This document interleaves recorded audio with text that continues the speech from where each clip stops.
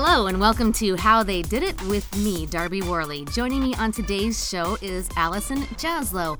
Allison is with Iraq and Afghanistan Veterans of America. You may recall that a couple of weeks ago, or a couple of episodes ago, I teased that Paul Rykoff would be on the show coming soon.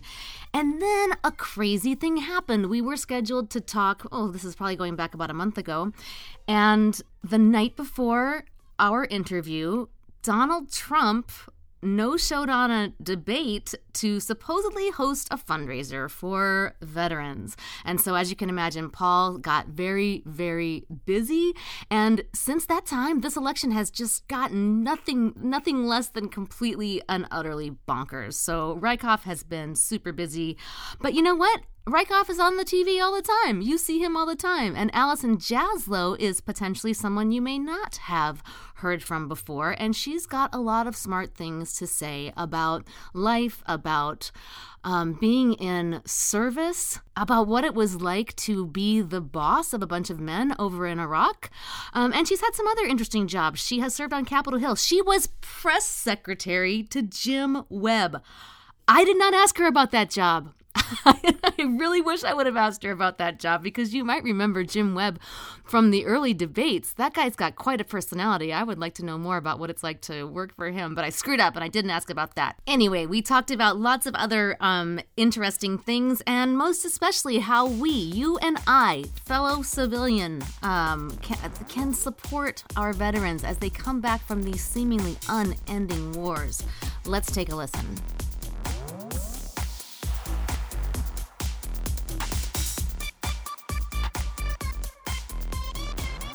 Let's go back a bit. When you were a kid, did you know that you wanted to be a soldier? So I actually consider myself one of the only success stories I know from career day. I'm originally from Northern Virginia, just outside of Washington, D.C.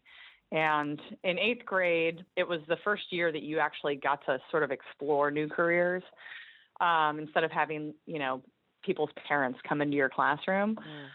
So we had sort of a menu of places where we could select sort of careers to go visit for the day. And I'm telling you, I selected all the things where I thought I could get free food or toys. You talk to the people who are a year ahead of you and figured out like the cool ones to go to. I didn't get any of my choices, but I ended up at Fort Myer. Was just in awe of Fort Myer is also where the ceremonial units for the United States Army are. And just sort of like fell in love at that time with the Army and was very intrigued and started looking into it deeper. And very quickly decided that that's kind of what I wanted to do in life. And so essentially I graduated high school thinking that I was going to be in the Army for a career. Did you go straight to boot camp right after high school graduation? So I actually thought that I was going to enlist. But in the process of sort of working through what options I wanted to take, ended up, deciding that ROTC was the right fit for me. So I went to a military school in rural Missouri where I was an ROTC student, and then graduated and was commissioned a lieutenant following my 4 years in school. Okay, what was it like in the early years of your training?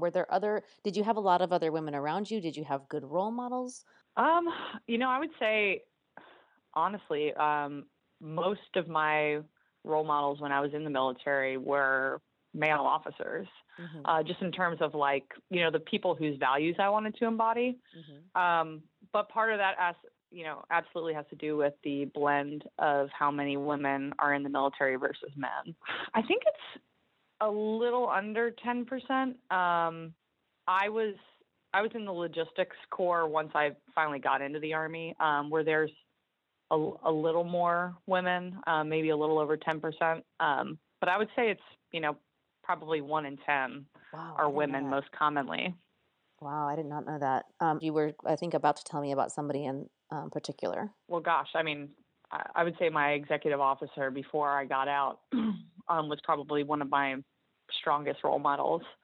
And he was, for a male officer, if you're specifically interested in how, the experience of being a woman was, he had no problem empowering and including myself and our, my female counterparts, which is a great experience to have. And, I think from the great thing about the military is it's a great equalizer, and I think that women have had a challenging road for sure. And I think we still have a long way to go, but the United States military has always been an equalizer for people from privilege and people from rural and inner city backgrounds. And I think that it can be the same way for women. And it has been, and it largely was in my experience. I think, I've run into my, own set of challenges, but I don't know that they're very different from what some of the first women who are in corporate boardrooms probably experienced as well.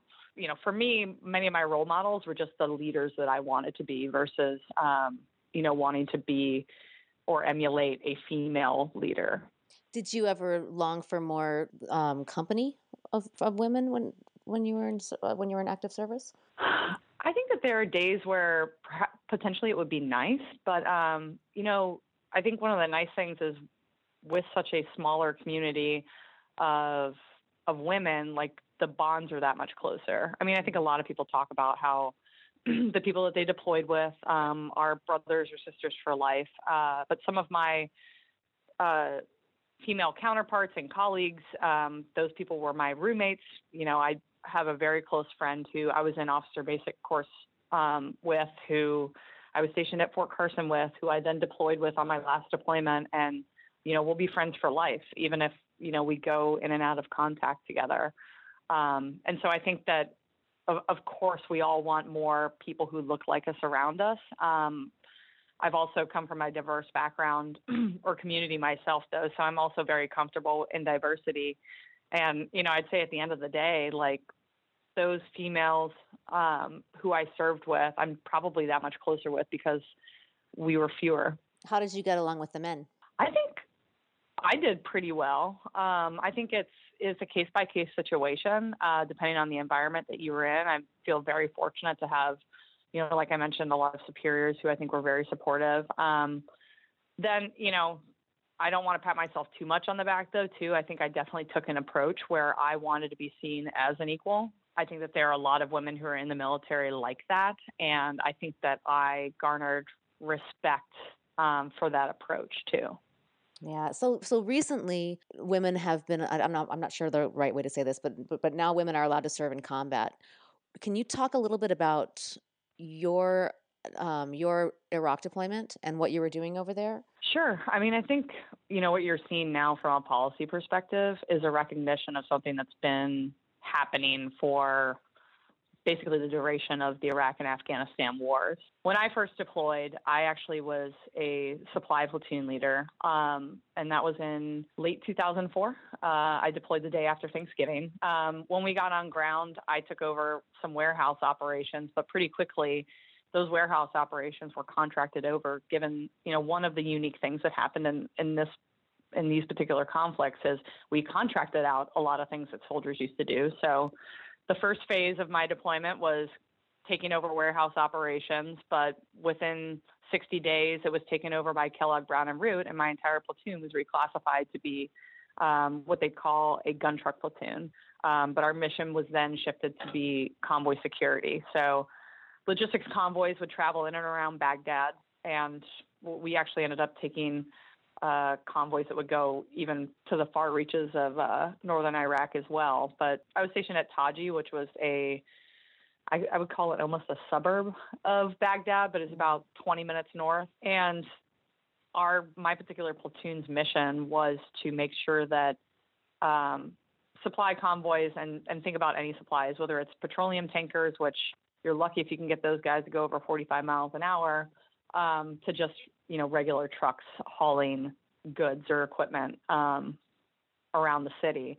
And those convoys just aren't in a really great position to defend themselves. But, striking at our lifelines or our supply lines is a very effective tactic to sort of hamper the force, if you will. If the soldiers can't get their bullets, they're not going to be able to fight. So they were definitely something that was sought after to attack. And every 3 or 5 vehicles, depending on the type of the convoy, my soldiers' job was to make sure that the convoy was protected. So we had to fend off any attacks that came, had to stop, lanes of traffic.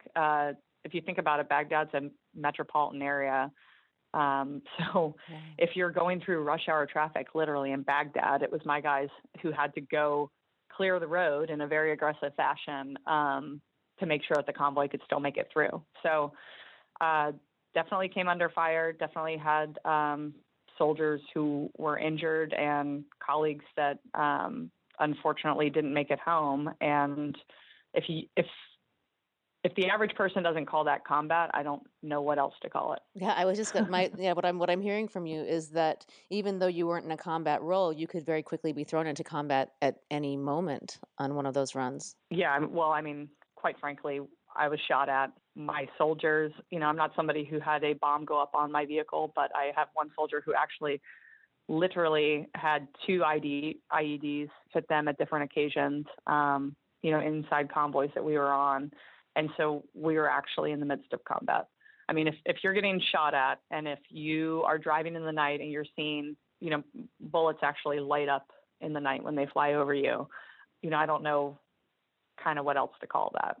What do you remember about that incident? Like, what do you remember about what was going through your mind when that happened? It's really interesting. At least, I can speak from my own perspective, and I think everybody's the way that they conquered their mental challenge of combat is different. I feel fortunate that I think I was able to get myself in a good place. But I think before I even deployed, that's where you process a lot of the, am I going to die? What happens if I die sort of feelings. And then when you're out there, I was a platoon leader. It was my job to leave the gate and get back into the next gate and make sure that all my soldiers made it there, hopefully alive and hopefully in one piece. And so the second you roll out of the gate, for me, a calm came over me because that was my focus. I think, again, everybody probably responds a little differently, but for me, I mean, there is no greater priority than making sure that you achieve mission success, and hopefully with everybody, like I said, making it from point A to point B as safe as possible. So after you had an incident like that occur, what was it like? Like, what kind of mind tricks or mind jujitsu do you have to do to achieve that sense of calm on the very next run? I think a lot of it in the military is about planning. You spend a lot of time doing pre-combat checks and pre-combat inspections and doing dry runs and walkthroughs. So by the time you go out the gate, you are so well rehearsed that it's kind of amazing actually when you see a vehicle break down and everybody stops, which is not something you want to be doing when you know that you're a moving target. But everyone stops and they execute because they already know what to do because you've already practiced. And hopefully that was my job as a leader before we deployed and before we left the gate every time, was to have everybody so well rehearsed that I didn't have to give them instructions while they were out there. You're just overseeing the execution and worrying about contingency planning and sort of, protecting in the moment, but that everybody does the drill as they've done so many times before, and you pick up and you move. So how long were you there? The first time I deployed the day after Thanksgiving in 2004 and came back, I think, Halloween in 2005. So right around 11 months. The second time I deployed, I had the wonderful experience of deploying in January of 2007. And gosh, less than a month, I think, into it, or maybe somewhere a little after that, we found out I was there during the surge. So we found out that we were going to stay 15 months. And I was there from January of 2007 through April of 2008, just shy of a full 15 months. Were you able to stay in touch with people back home well, or what was that part like? My first deployment was a little more of a challenge to be able to, actually be able to call back home. And part of that was mission driven and sort of what I was doing. But the infrastructure in 2004 was a lot different. And at Taji, where I was, than it was the second time I was deployed. I was at Baghdad International Airport, or what they called the Victory Base Complex, which is also where General Petraeus was. And so not only was it 2 years later, but the infrastructure sort of supporting that particular base was a lot better. So it was easy to stay in touch. At the same rate, I don't think you're quite ensconced by the safety net that you have when you're back at home as you want to be. So it's unexpectedly trying. Even my second deployment wasn't nearly as dangerous as I just explained my first one was. I was a little more on the base, but sort of dealing with the nonstop environment of deployment while also not having, your personal safety net is a very trying experience. So when the time in between your deployments, were you active duty military? I'm not sure if I'm using the correct terminology, but were you doing Army stuff in the time in between, or did you go back into a civilian job and then get called up again? You are using the right terminology. I was active duty. I was stationed at Fort Carson, so I was, doing full-time Army when I got back, which if you were working for an active duty unit, especially at the time that I was in, you were immediately trying to rehab your unit from deployment, which usually also meant not just, figuring out how to rebuild things that you lost or bring them back from overseas and reconstitute sort of physical things, but it was also people. You get back, your unit purges, you have to get new people in, whether they're fresh out of boot camp or advanced individual training, or just transferring from another unit. And then you have to, again, build sort of the team that you're expecting to deploy with. And ultimately, I did deploy with again. So talk about that transition a little bit, transitioning out of deployment and back into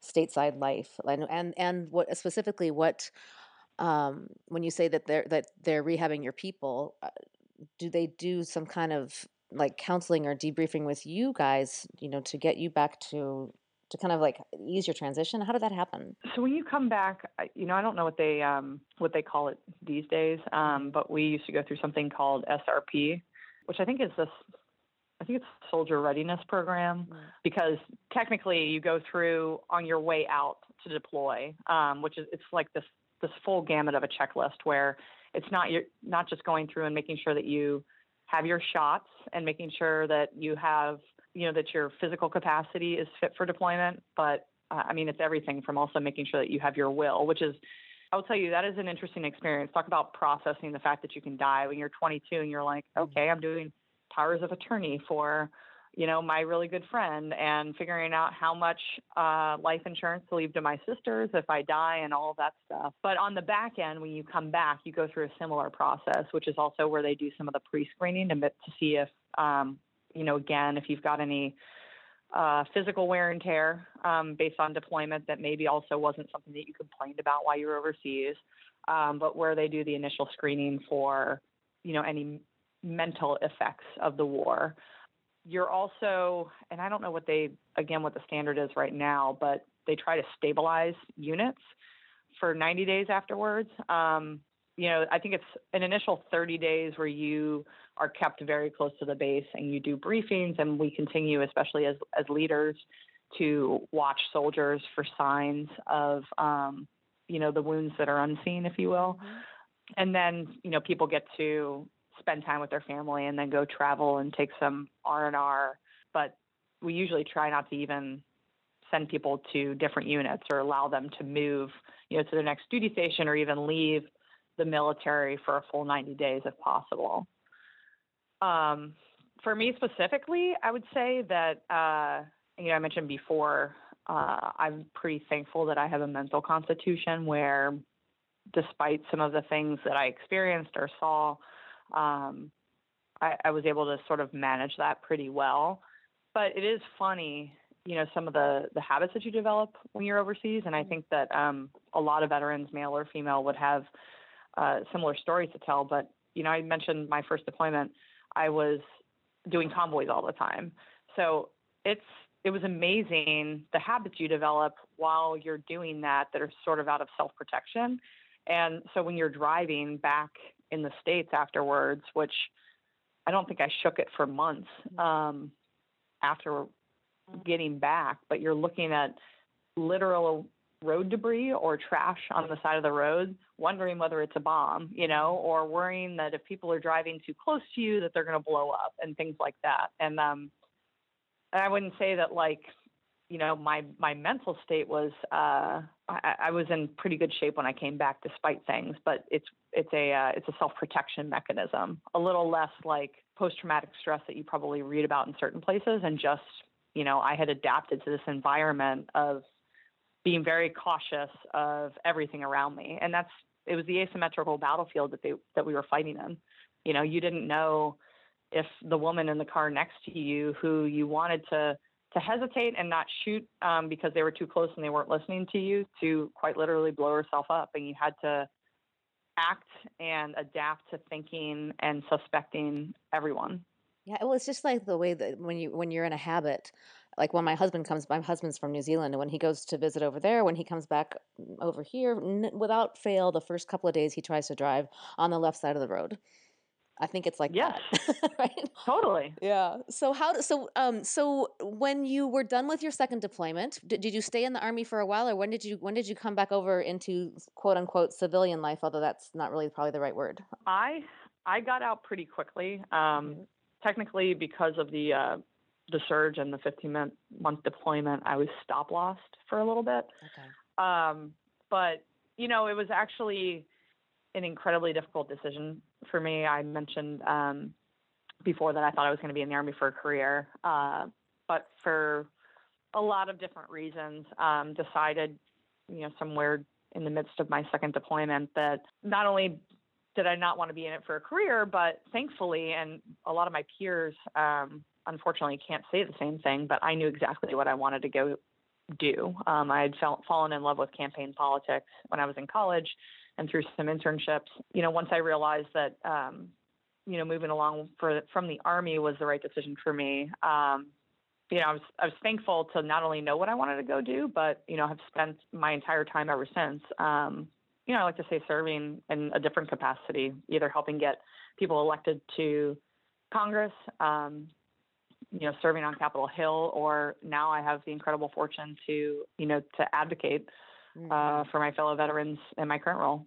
Cool. Let's talk about your current role. What exactly do you do at IAVA? So I'm the Director of Political and Intergovernmental Affairs. By definition, I liaise with the administration, other veteran service organizations, but largely, I'm trying to leverage my experience as not only somebody who's well-versed in campaigns. I think a lot of advocacy work these days is done through running campaigns. I also have a media background. I was a press secretary and communications director before I was a campaign manager and a chief of staff. And so, I understand, or I'm very experienced in, trying to develop campaigns and achieve success, right? And so I want to be able to transfer those skills to building a campaign, say, behind women's veterans issues, and making sure that we elevate them and get them recognized and are able to, win the successes and advances that we've outlined in our policy agenda.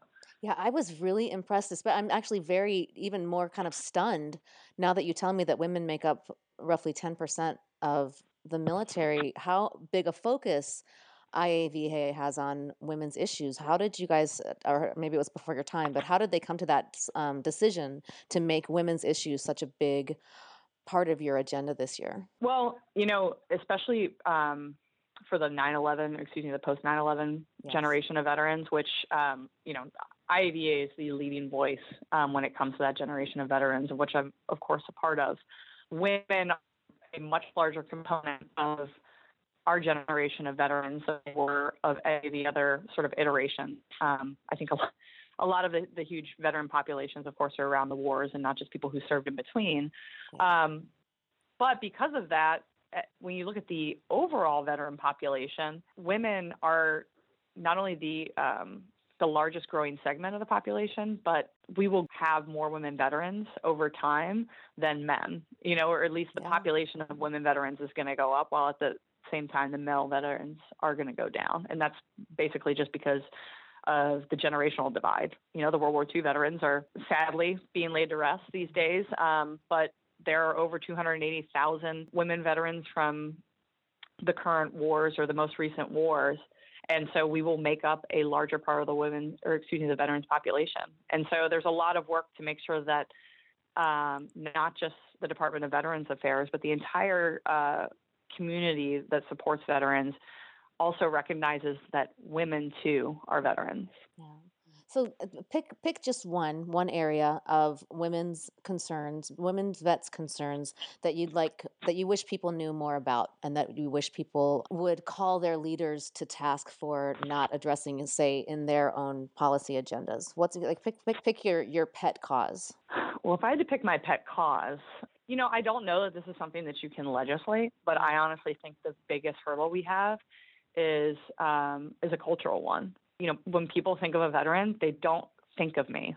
They don't. And there are countless women who will tell you stories of how they walked into the VA with their husband, and the administrator or the doc who sees them when they come in the door walks up to their husband and says, you know, sir, what can I see you for today? And she has to like clear her throat and say, I'm sorry, I'm the veteran here, and I'm hoping to be a patient if you'll see me. Yeah. You know, and it's, yeah. I mean, when I first went to the VA, you know, I was walking through the one in DC. I just come off the campaign trail, and this is pre-healthcare reform. So it was nice to be able to go to the VA to get care. Thankfully, this was also at a time where we were getting huge advances in terms of increases in veterans benefits. So they had extended VA healthcare normally goes to people who have what is called a service-connected disability. I didn't have one of those, but they extended VA care to every Iraq and Afghanistan veteran for 5 years after they were discharged.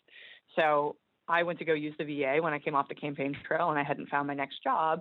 And walking through the hospital, got stopped in the hallway by an older gentleman who was probably from, you know, the Vietnam era or before, trying to figure out the right way, I think, to like the oncologist. Was very convinced that I think I worked there. And I had to explain to him, sir, I have no idea where that's at. I'm a patient too. You know, as I'm wandering sort of aimlessly through the hospital as well. Yeah. Bless his heart. Yeah. And it's, you know, those are people who actually work in the veterans community, right? Yeah. Or fellow veterans. And so if we still have a bridge to build there, just think about it or try to conceptualize what sort of the rest of America has to do in terms of like being truly aware. Like, so I think in the abstract, everyone knows women are going into combat, and there are, of course, women veterans. Like, it's not like it's totally lost on people, but when they think of veterans and what veterans need, it's still not being thought of that a woman could be right there shoulder to shoulder to a man. And that's a problem. And that's why Samantha Bee did a feature last week about a woman who needed a prosthetic foot they didn't have any feet for women. Did you see that piece? Yes, absolutely. Yeah. In fact, I think our research director was a part of one of those episodes, or is possibly highlighted in there as well. So when you go to do you go to the doctor for your lady stuff? Do they have like pap smear equipment and breast cancer, like mammogram machines and that kind of stuff? So at that time when I was a patient at the VA, I did actually go for a pap smear. Yeah. It is still a challenge in some of the healthcare centers, though, to have the right equipment. Yeah. You know, again, I think like, so you highlighted, you know, I believe a woman who needed a special prosthetic, but, you know, it's funny when you think about a veteran who is disabled or an amputee or whatever, we're able to, because we want to care for our veterans, we're able to meet the unique needs of that particular disabled veteran. But in far too many areas, we're still not able to meet the unique needs of women. I would have to actually look at numbers if I was going to be able to cite them. I am certainly not the research director or the expert in my current role, but there's still a challenge in terms of making sure that, you know, when women walk into the VA, that they are that they're able to get the care that men get in terms of like just meeting the standards of care. So we have a presidential election happening, and you are a person who knows quite a bit about campaigning and how to get people to vote for these people who want to be our leaders. Is there anyone on the debate stage on either side who's doing a good job with veterans issues? Well, here's what I would say. First of all, veterans aren't a part of the conversation as often as I think at IAVA we believe they should be.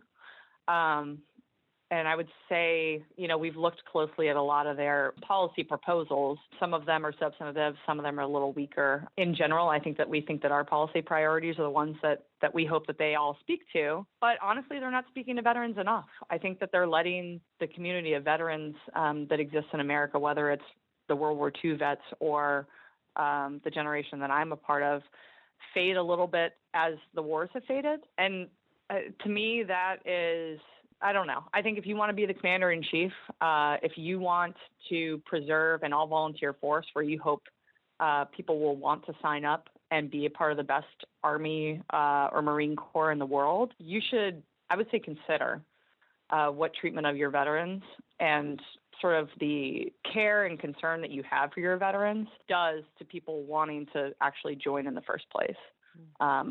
There's a lot of talk about what wars we're going to go into, how we're going to fight ISIS, what muscles we're going to flex, and we're all too quick to ship people off. But missing from the conversation is how we're going to take care of them when we come home. And I think that if somebody doesn't know how they're going to get cared for when they go and fight for their country, they may hesitate a little bit before they sign up. Do you think we should have a draft? Oh, well, first of all, my personal opinions are definitely not ones that that matter for these purposes. What I can say from my personal experience is we continue to have the best and mightiest military in the world. And I appreciate serving next to people who want to be there. And I think that we've got a great Army. I was in the Army, but a great military. But again, I would just say that, we need to see taking care of our veterans a little more as a national security issue. That if we want to maintain a healthy volunteer force, we need to think about how we care for those folks after they go fight. So I recently committed to a $22 monthly donation to help in IAVA's fight to deal with this suicide problem. Can you speak to what the significance of the number 22 is? Well, the significance of the number 22 is, unfortunately, 22 veterans take their lives every day. And it's something that not only our entire nation should be concerned about, but, if you're a vet yourself, you unfortunately know too many people who fall into that category. And I think, this predates my time at IAVA, but I give the organization an incredible amount of credit for just raising awareness of that issue. After raising awareness, now we have to keep out the fight to address the problem. IAVA has also been on the front lines of doing that as well. I was chatting with one of my colleagues before I hopped on the phone with you today. It's incredible to talk to some of our caseworkers who do that work, who hop on the phone and not only try and diffuse the actual crisis of, whether it's somebody who is telling us quite literally that they are on the edge and looking over. But sometimes, there are people who are in moments of crisis just before that, perhaps. But our caseworkers do an incredible job of not just diffusing that crisis, not just putting them on the phone with the Veterans Crisis Line, the Veterans Suicide Crisis Line, or getting them immediate help, say, at the VA, but they help to unearth the underlying issues too, because it's the underlying issues. It's the economic insecurity. It's the fact that maybe they're homeless. It's the fact that maybe their husband left them that is potentially compounding what may be some other sort of mental issue that is driving them to that state. So it's been, I will tell you, I said I'm new to this organization. Not only is it great that this is something that people are caring about, are aware of, and are rallying behind, but IAVA as an organization has not only been leading that fight, but, I thank you actually for, investing in the good work that we do here, because there are caseworkers who are actually saving lives every day too. So what happens if a soldier calls in and she's on the edge, she's got a gun in her hand, like what are the steps that these people do to try to help? I heard something about a phone chain to try and find a fellow vet that's in the area of this person. Am I making that up, or is that something that you guys are behind? Well, I believe that we have a memorandum of agreement with the Veterans Suicide Crisis Line. So if folks call us here, they will absolutely engage with them directly on the phone and try and get them to the right professional to help them from there, whether it's physically in person or on a crisis line. So that's something that IAVA is in a position to do. In fact, I think the terminology is actually a hot transfer, where they take somebody who is coming in crisis and they're able to see through the handoff to, say, the mental health expert, because a caseworker, regardless of their social worker training, sometimes isn't the best person to really resolve the issue. But we are in a position to help transfer them to the right service from that point. So what does the $22? I'm on kind of a mission. I'm like, everybody in my friends and family circle, you guys are all signing up for $22 a month. $22 a month is not even like 2 movie tickets. So you guys everybody who's hearing my voice right now, go to iava.org/donate and sign up for $22 a month. Allison, what does that do for you guys?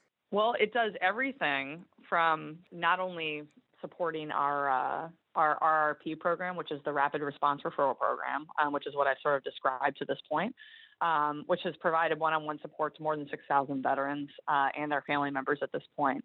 But it also provides peer-to-peer transition support to more than 27,000 veterans at this point. We've also, I talked a little bit about how the fact that people who come to us who are in crisis oftentimes have underlying issues. So we've also helped a lot of veterans get connected to employment resources. We also do troubleshooting in the homelessness networks across the country. Our program, I believe, is one of a kind in terms of the fact that while we have on-the-ground presence in New York and California at this point, it is our RRP program that sort of spans the divide between coasts. So people call us from a small community where maybe they have no idea where to get help, and we get them the help that they need. And oftentimes, I think that part of the challenge of reducing 22 suicides a day isn't just saving the person who's on the ledge, but it's getting the people who need the help before they get to that point. Absolutely. And so, we are not only in a position, but we hope to continue to be in a position to not only save people who are on the edge, not only help troubleshoot problems before they get there, but, something that IAVA has been successful for its entire, a little over a decade at this point, has been advocacy. It is, as I said before, the leading voice for the post 9/11 generation. And with a very loud voice in Washington, D.C., which is where I work and where I spend most of my time, is where we are advocating for the entire veteran community, especially those who are in this unfortunate category, and getting their representatives to act to make sure that they're not only passing good policy, but also funding good programs. I mean, the Department of Veterans Affairs, unfortunately, has still had challenges, but as long as we keep at it and continue to make sure that the resources are there to help people, we can continue to chip away at this problem. So one last thing. How do you personally, Allison, define success? What does that word mean to you? And how do you know if you're there or when you're there? Oh, like in my job or in my life? In your life. In your whole person, your whole spiritual, intellectual, physical person. So this is, my personal life goal, like if I want to be one thing more than anything else, it's to be authentic.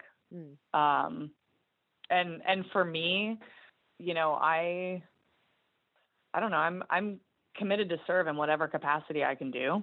I don't think that that's something that I got from my time in the military. I think that's what took me to the military. And I think that's what took me to campaigns in Capitol Hill and where I am today. I also try to embody a style of leadership that is values-based and I want to lead by example and build a better, stronger community and hopefully a better, stronger America by the time I'm ready to hang up my hat. I think that's a really good note to end on. Allison, where can people find you on the internet if they want to partake of your wisdom and humor? Which there's a lot. We didn't do a lot of joking around today in this interview, but you're a funny woman. So where can people find you? We'll have to hang out at some other point. Yes, well, please. More than anything else, I would love for people to go to www.iava.org and learn about the great work that the organization that I'm currently at is doing. It's important work, as I said. Unfortunately, actually, I'm happy that we are drawing down the conflicts that we were in for, since 2001. That's a great thing for our country. But just because the wars are ending doesn't mean that there aren't still, great patriots who people need. It's not even like a helpless thing, right? There's some of us who are doing incredible things out there in the world, but you can't forget about that veterans community, whether it's the folks who are in crisis or those who just need to make sure that they have their GI Bill stay intact so they can build a better future for themselves and their family, which is something that, I think is a small price for the 99% of folks who didn't serve in those wars to pay. Yeah, absolutely agree. The website again is IAVA.org. Click the donate button, my friends. Click the donate button. Allison, thank you so much for your time today. I really appreciate it. Hey, thank you for your support and having us on. I appreciate it. And that's going to wrap it up for this edition of How They Did It. If you would like to find Allison online, she is on Twitter at AHJaslow. That's AHJASLOW, where you can follow her adventures with IAVA and her advocacy for her fellow veterans. You can support this show if you're listening to this in the future, say June of 2016 or beyond. I would be most grateful if you would hop over onto iTunes and subscribe to the show, write us a good review, give us a rating, tell your friends about the show. Thanks very much to Girls Like Bass for our theme music. This song is called Shake It, and you might be doing that right now. To find me online, you can follow me on Twitter. I am at Darbi W, or on Facebook at facebook.com/Darbi. How They Did It is produced in partnership with Pregame Magazine. You can find more from the smart people at Pregame at pregamemagazine.com. And I hope you will join us in upcoming episodes, which will feature Liz Winstead, co-creator of The Daily Show, founder of Lady Parts Justice, Curtis Cook, who is an amazing actor, father, and lover of life. We have Joe Miller from Full Frontal. All kinds of goodness coming up in future episodes. So I hope that you will join us then. Thanks for listening.